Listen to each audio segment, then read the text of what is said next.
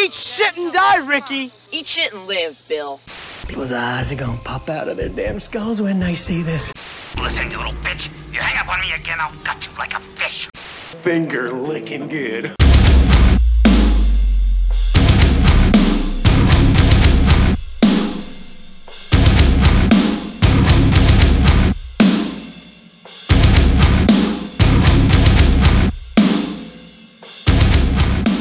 What's up, everyone? Welcome to the Horror Flicks and Guitar Picks podcast. I'm your host, Tim Trashmouth Mills, and this is the first episode of the brand new side series I'm doing called Tiny Terrors, where each Tuesday I'm going to release a small mini episode where I review a horror movie I enjoyed, or maybe a horror movie or two, just depending on what I've seen over the past week or so. Preferably, I'm going to pick a new release and then like an older horror film. Just depends on, what I have the chance to see that week or so. So this week, I am going to be diving into Dr. Jekyll, which comes out next month on VOD. The only release date I've been able to find so far is March 11th in the UK. I'm not sure about the US yet, but as soon as I find something out, I'll make sure to share that on all the socials as well. So I'm also going to be diving into the 2000 horror film, or the horror film from the year 2000, The Convent, directed by Mike Mendez. That was one that just got recently put up on Shudder that I really enjoyed. So just make sure you check that out if you don't want any spoilers. I'm not going to go too heavy on these with spoilers, especially Dr. Jekyll, because it's not out yet, but and because these are just quick mini reviews. But just in case you don't like spoilers at all, it is available already on Shudder. So now, first up, I'm going to talk about Dr. Jekyll. This is the latest release from Hammer Films. Of course, the famous horror label that, started back in the day doing, their takes on the Universal monsters and then, just going on to do a lot of gothic horror.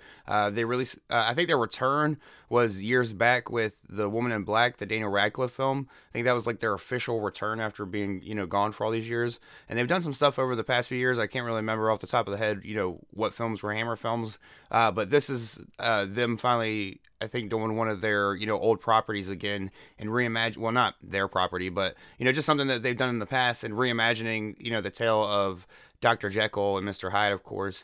And this time around, it's Dr. Jekyll, Dr. Nina Jekyll is played by Eddie Izzard, who is a elderly doctor who no longer is a doctor, but just needs help around her house and stuff like that. So she hires this young guy who just got out of prison and, obviously needs a lot of help getting back on his feet so he can see his kid and all this.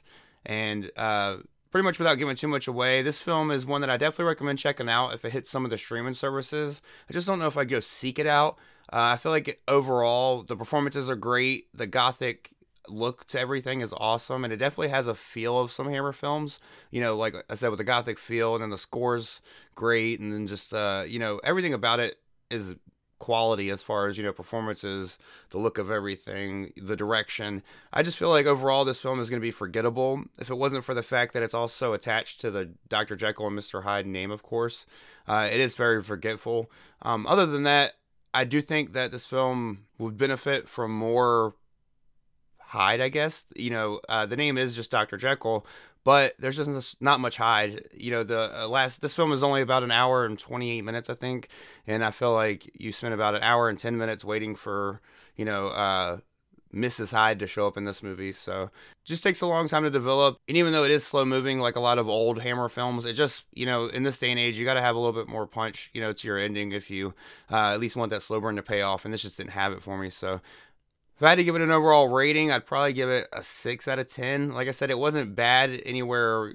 It wasn't technically bad at all as far as, just filmmaking goes. Just storytelling, it just felt a little lackluster to me and stuff like that. And all the performances were great as well. Eddie Izzard killed it as Dr. Nina Jekyll. The other lead, Scott Chambers, who plays this kid named Rob, he's great. So if director Joe Stevenson ever does something again, I kind of will be excited to check it out because, like I said, the direction of this film was fine. I just feel like the storytelling overall could have been better. And he didn't write it either. It was written by Dan Kelly Moran. Sorry if I butcher anybody's name. And Robert Louis Stevenson. So probably, somebody he's related to, but still, definitely, the direction of this was very solid. And I liked the Hammer look of everything, especially in the beginning, like the whole title card was super throwback to Hammer. So I loved that. And then next up, I just want to talk about The Convent from the year 2000, directed by Mike Mendez. This is just something that popped up on Shudder, and I ended up watching it with my wife about a week or so ago, and we really enjoyed it and just had a blast with it. Mike Mendez has done a couple other films. He did that big-ass spider movie that a lot of people ranted about. I haven't seen it yet, but it's definitely on my list now after watching this. He did do The Grave Dancers, which is one of those after dark horror film, 8 Films to Die For labeled movies that came out back in the early 2000s. I really enjoyed that one. It's one of the few that I actually revisit from time to time of those labeled films. Some of them are really bad and some of them are pretty good.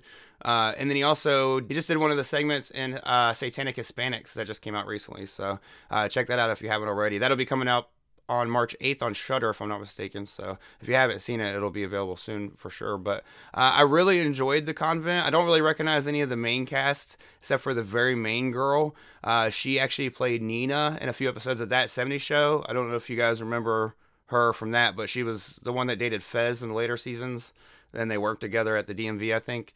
Other than that, there's nobody really in the main cast that stands out, but there's cameos from Coolio, Bill Moseley, and Adrienne Barbeau that are all fucking worth your while. The practical effects of this are great. It's pretty much about a group of teenagers who break into a convent, an old broken down convent, and one by one they start to get possessed by demons. That's kind of the log line I'll give without spoiling too much. I guess going forward, slight spoiler alert for The Convent, so I can talk about a few things that I just really enjoyed about this film and that stood out. The group of kids in this kind of remind me of the group of kids in like Night of the Demons or maybe even Demon Wind, where they just kind of are a group of kids that you don't really like, but you enjoy them on screen because they're funny and goofy in different ways.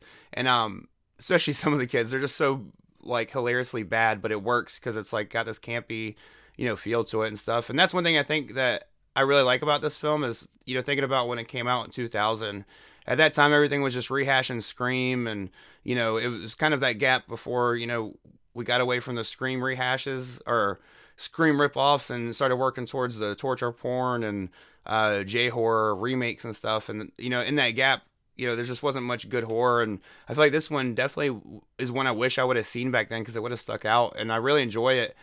From the rip, this movie pulled me in. It starts literally with a girl just rolling up to a convent full of nuns and just blowing them away. She fucking walks in and starts beating them with a bat, lights them on fire, and she even does another thing I won't spoil just, to leave some mystery to it, but it's so fucking wild that it starts like that.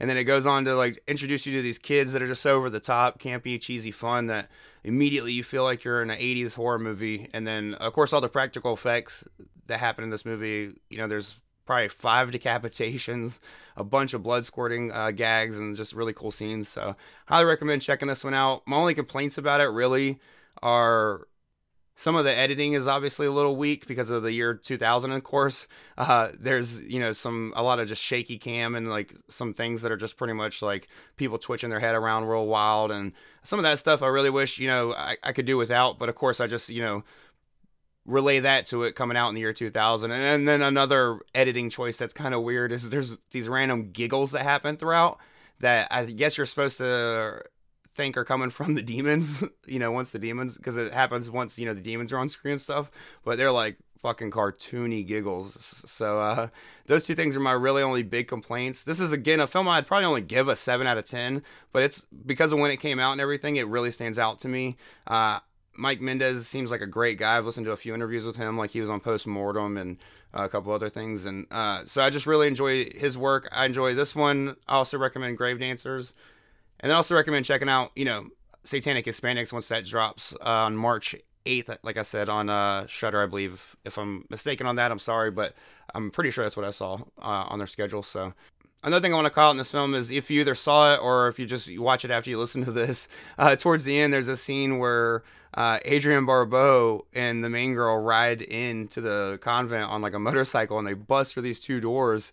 And you obviously see that whoever the stuntman was playing Adrienne Barbeau's character gets fucking rocked by that door and taken out off of that bike. It's like a real quick scene, but you see that stunt did not go well, and they had to leave it in the movie because of budget issues. But so Mike Mendez, if you're listening, I wanted to have you on the podcast to ask about that because I'm sure that was a fun day. But other than that, like I said, Dr. Jekyll, I'd probably give it a 6 out of 10. Everything was solid technically, just kind of boring and forgetful. Like I said, if it wasn't attached to the Dr. Jekyll and Mr. Hyde-tail, it probably wouldn't even be brought up in the future by me ever again.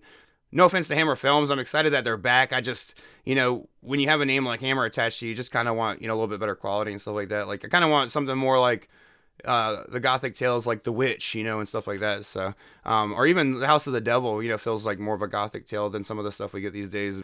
But I did really enjoy The Convent, which is free on Shudder right now. I think it's even on Tubi.